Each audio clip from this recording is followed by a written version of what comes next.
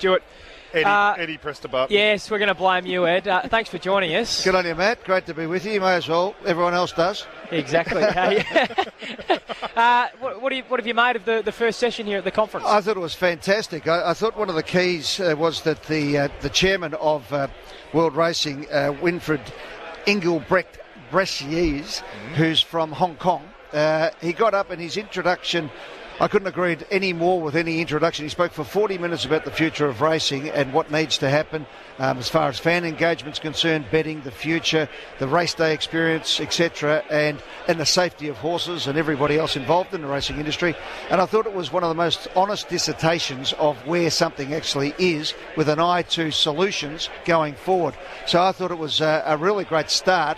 And then there was a panel, which I was lucky enough to be part of, that I think were able to then drill down onto some of the topics.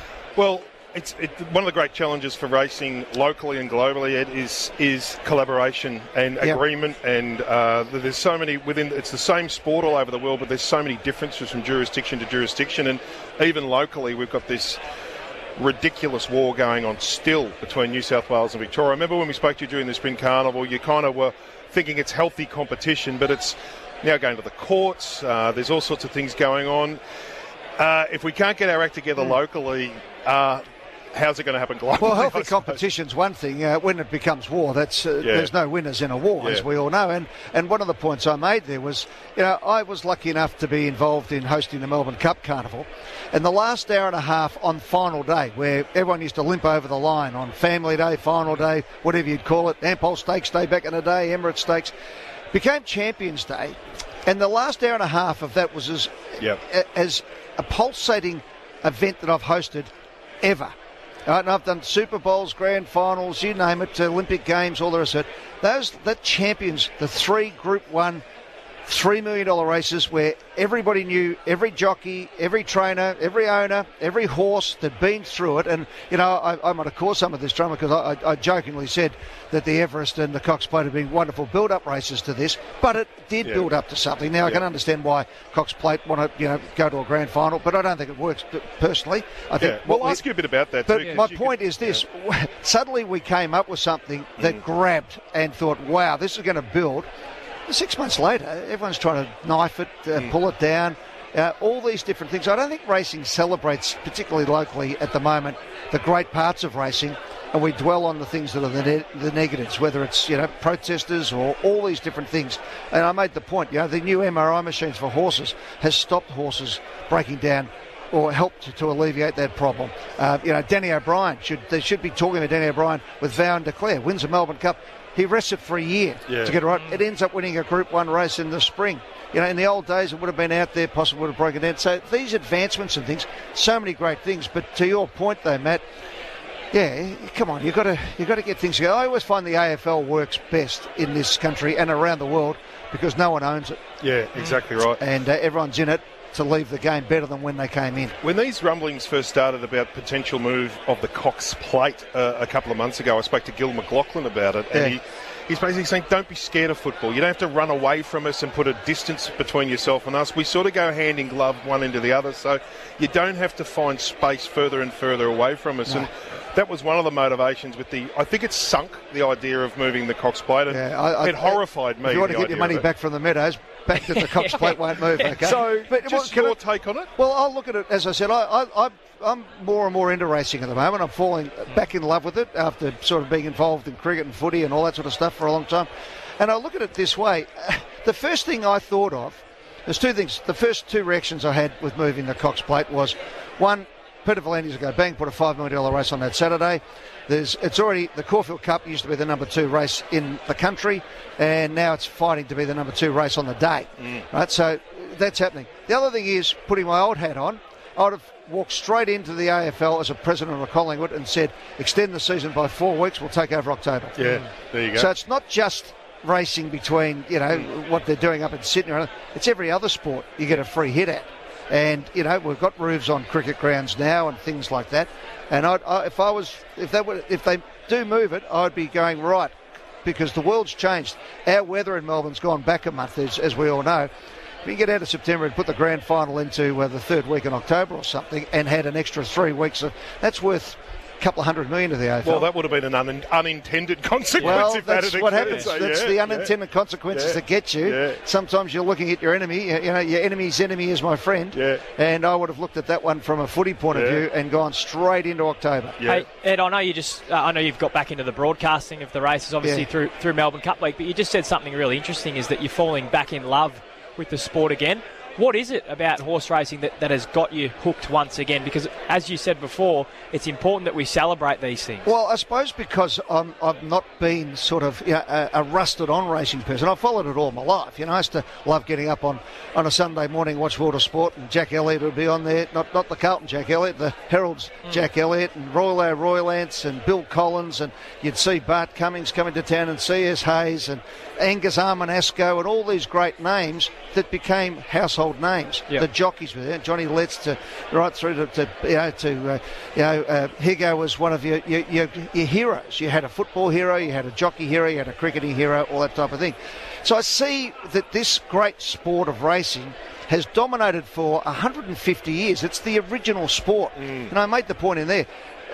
The VRC invented corporate entertainment, really, and took it to the next level with the birdcage and all the things that were there. Football and everyone else saw it, when we've got to get into this, and have taken it, and maybe didn't have the traditions. The pattern of racing makes it hard to be innovative at times. But how do we go about it? So I sit back and go, wow, geez, there's a lot of great things we could do here. And I look at it. That Champions Day was fantastic. I thought the Cup was amazing this year. Forget my involvement, I was just standing there. Yep. But I know that coming home from that race carnival, I've got boys who are now 20 and 22 years of age, and they're into it. And I see that the pandemic, every kid, was the only thing you could do was have a punt on the races for 2 years, basically. They all got in. So they actually understand racing now, as opposed to where it was going, where it was about champagne and fashions. No, they actually love racing now. And what do they want for Christmas more than anything? They wanted to be in a syndicate. Yeah, well, there you go. That's what they did. Yep. Great. So there was an old joke. The Siebel Townhouse that you'll remember from your younger days, there was an old joke. This is how big Jack Elliott was, the racing Jack Elliott. The old joke was, three gentlemen are coming down in a lift, and there's Sammy Davis Jr., Frank Sinatra, and Jack Elliott, and everyone at the bar says, who are the two blokes with Jack Elliott? Yeah. So that was the joke. But they were great things. So I see, what you guys do every day is fantastic. What we have on Racing Victoria is fantastic. But what we have to do is we have to pump up the major events, the blockbusters. Yep. That's what it's all. That's what captivates people. Yes, there's an industry, but I made a point up there. I'd ban on the media the word industry. That to me, hate it. He's the number one player. That to me, that makes me industry, think of chimneys.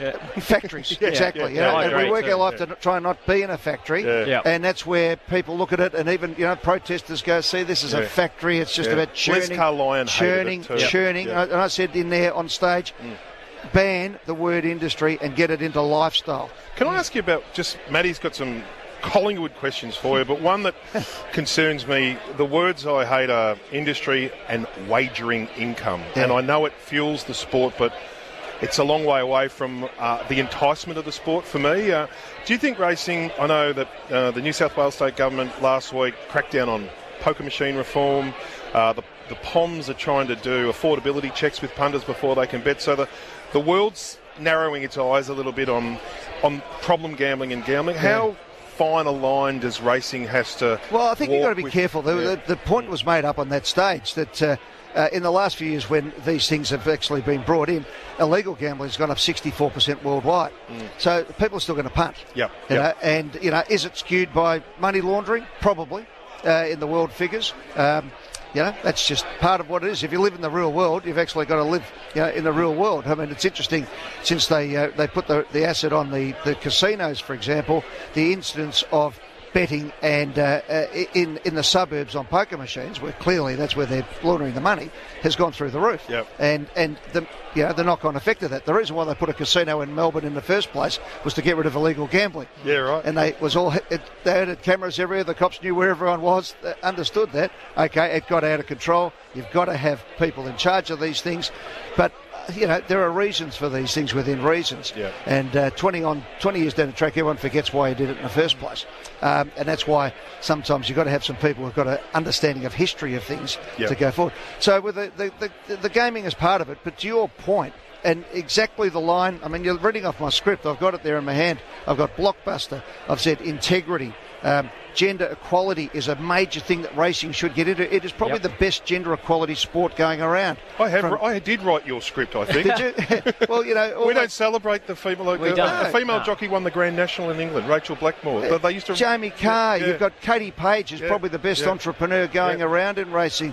Winx, Black Caviar, Makybe Diva, all Annabelle girls. Neesham. You've got Julie Harrington, who's running British racing up there. It was just fantastic. And I think one of the greatest things, and probably the biggest step forward in broadcasting, has been the women experts on the broadcast that we have now, who are experts, not standing there, okay, have you got a ladies' bet, as they used to say in the old days? No, actually telling you what's going on and doing it in a great way. And I think it not only does it soften, but I think women, and particularly when it comes to animal safety issues, women have a better credibility. You know, I think that if you're going to be a protester, you go, look at these blokes, they've been doing it forever, they're whipping horses, they're dosing them up, it's organised crime gangs, the tracksuit gang are there laundering money, all that sort of stuff. It's an easy hit. But when you explain it and take it through and say, no, we're investing in major MRI machines, we are stopping horses as best we possibly can, this is what happens, and it's actually continuing the love affair of a horse, then it makes sense. You wouldn't believe this unless you've Googled it, but Eddie and I are probably just old enough to have a faint memory of maybe our parents being at the races when there was literally a line. Right. Men on this side, women on that side. Remember the old... the 80s. Well, it's hard to believe. Yeah, I find that hard to believe. Remember the ladies' lounge? Well, the MCG. You couldn't be a member of the MCC. When did that change? It was the 80s. So it was John Cain was premier who painted over the line. Yeah. And, it was all that sort of stuff. So it's... things, as I said, you've actually got to have a memory of things. And for me, the success of the footy show in 1994 was because we got women to watch. We doubled the audience. We went from what would have been an acceptable sports show rating to being the biggest show on television because we doubled the audience, because women watched it. Why? Because we opened the door and let them in. And general public, I mean, unless you're the president of a football, not that long ago, to your point, the girls had to stand outside the training rooms on match day. So the boys would be inside having a beer and also, and the girls used to have to stand out like a harem at the front. And I'd go through as a young reporter and, I'd know some of the girlfriends or the wives and I'd say, can you tell him, hurry up, the kids are carrying on, we've got to get home. Or I'd come out and say, he's okay, he's concussed, but he'll be right in 5 minutes, or he's done his hamstring, but it's iced up. It was ridiculous. And so all these things. So now what we need to do, Matt and Matt, is what you guys are doing, is sit back and, I used a quote that Jean-Claude Cocteau said, and I'll paraphrase, if you can reimagine and turn something that is old into what it was when it was youthful, it's a poet's work rather than prowess. And that's what you need to do. Look at these things, pick the great things. I use it, Matt, I describe it as the Steffi Graf. She, you had a better backhand than Steffi Graf, but gee, her forehand was good. So she just stepped around and won everything by belting the hell out of it. So go to the forehand more. What have we got? What can we celebrate? Women, diversity, excitement, prize money, glamour, fun, having a punt without, putting the house through it, all those sorts of things. There's a lot to be up on. And celebrate your history as well. Don't treat it as draconian. Treat it as something to celebrate. Hey, you've got some... that is an interesting point, though. At the same time, there is still a bit of a space to be innovative as well, Ed. Let me throw this up. I mentioned, asked me about covering races. So I said, well, for a start, we still shoot into an empty paddock. Why aren't we shooting back into the stand? It's not like black and white TV anymore. Even calling on we've got the best callers in the world, Matt Hill, but if you had somebody next to him as a special comments, if you have on your coverage now, 5G, 6G technology is changing everything. Every chip and horse, you can actually have up there the speed, how fast the horse is going, what the sectionals are, but what does it mean? If I'm watching a swimming race, it wouldn't matter if it was the under-12s or the Olympic final. If you didn't have the yellow line there and Rabs Warren telling you this is something unbelievable, who knows? I remember up the straight at Flemington, they used to have lights on either side that would tell you which side was in front, and then they superimposed a graphic over it. I don't think they do that anymore, but it used to be a great way to go, because you can't tell, can you, who's in front up the straight? Well, so even putting in 400 to go, 800, all that type of thing has been great. But one of the points I made is that David Hill is one of the greatest sports producers ever, from World Series cricket to Drive to Survive, with Premier League and Monday Night Football and the NFL, all in between. And we're having a chat, and if you go back in time, one of the biggest things that's happening that is a competitor to racing is esports. Okay, so back in the day, remember you and I are old enough to remember Pong. That was that was technological genius. I was blown away with the technology of Pong. Of Pong, right? But since then, though, what they did is they worked and spent billions of dollars in making it as realistic as possible. The new generation coming through have lived on PlayStations, Xboxes. What we have to do in our broadcast is make it look like a video game as much as possible. Have the race. I mean, if you're just stimulated by it, aren't they? And it's the same voices and the same horses going around and the same colours and the same pattern. It actually can rock you to sleep. Hey, we're going to get to the next at the Meadows in 3 minutes. But in the meantime, one question about Collingwood. Can't let you go without asking about the Pies. Since you left the presidency, Ed, which doesn't feel like all that long ago. That's a couple of years now. New CEO, new coach, new captain now, which is a great story with Darcy Moore as well, following in his father's footsteps. Where do you see the Pies at heading into 2023? I think they're very exciting. It's fantastic. Not only that, but I reckon about half the list has changed since I was there. And it's great. The facilities, the atmosphere. There's just a great feel. I think last year was just spectacular. I suppose it had to end at some stage, and sadly it ended in the preliminary final as far as winning the close ones were concerned. But what a ride. And again, back to our point, Matt, about the races, it's all about the blockbuster and the story. And one of the key things I set up there was we've got to get racing back where it gets onto the news every night. It's in the paper every day on good stories, racing. But every news service has got on the hour have to have a news break. There should be a racing story in there somewhere more often than not. Will your son be maybe delivering those racing stories? He is. Well, he's on TV. He's going well. He's got a good mentor. So just doesn't listen to me at all. Just a quick one before. I love how the cameraman at Channel 7 always loves focusing on Ed halfway through the final quarter when Collingwood can't win. They're going to keep doing that, Ed. You know that. And I hide these days, but they find me even in a box. Hey, thanks for dropping by. We appreciate your time, Ed. Can I just say one thing about this? You guys do a sensational job. You keep racing going, and Matt, with your experience, but also your propensity to tell what you believe and the truth, backed by facts, is what we need more in this industry and in every journalistic industry around sport. There's too much PR, there's too much rubbish, and the more we have news and get to what is really happening and then come up with solutions, the better everyone will be. So you guys telling it as it is makes the big difference. Can we put that on repeat? Yeah, we might. We'll get a promo drawn up out of that, I think. Thanks, mate. Good on you, Ed. Appreciate your time. Have we got time for that break, or are we going to go straight to the Meadows? We better go to the Meadows, I think, Mike. The Meadows, let's go to Broadie. You owe me 20.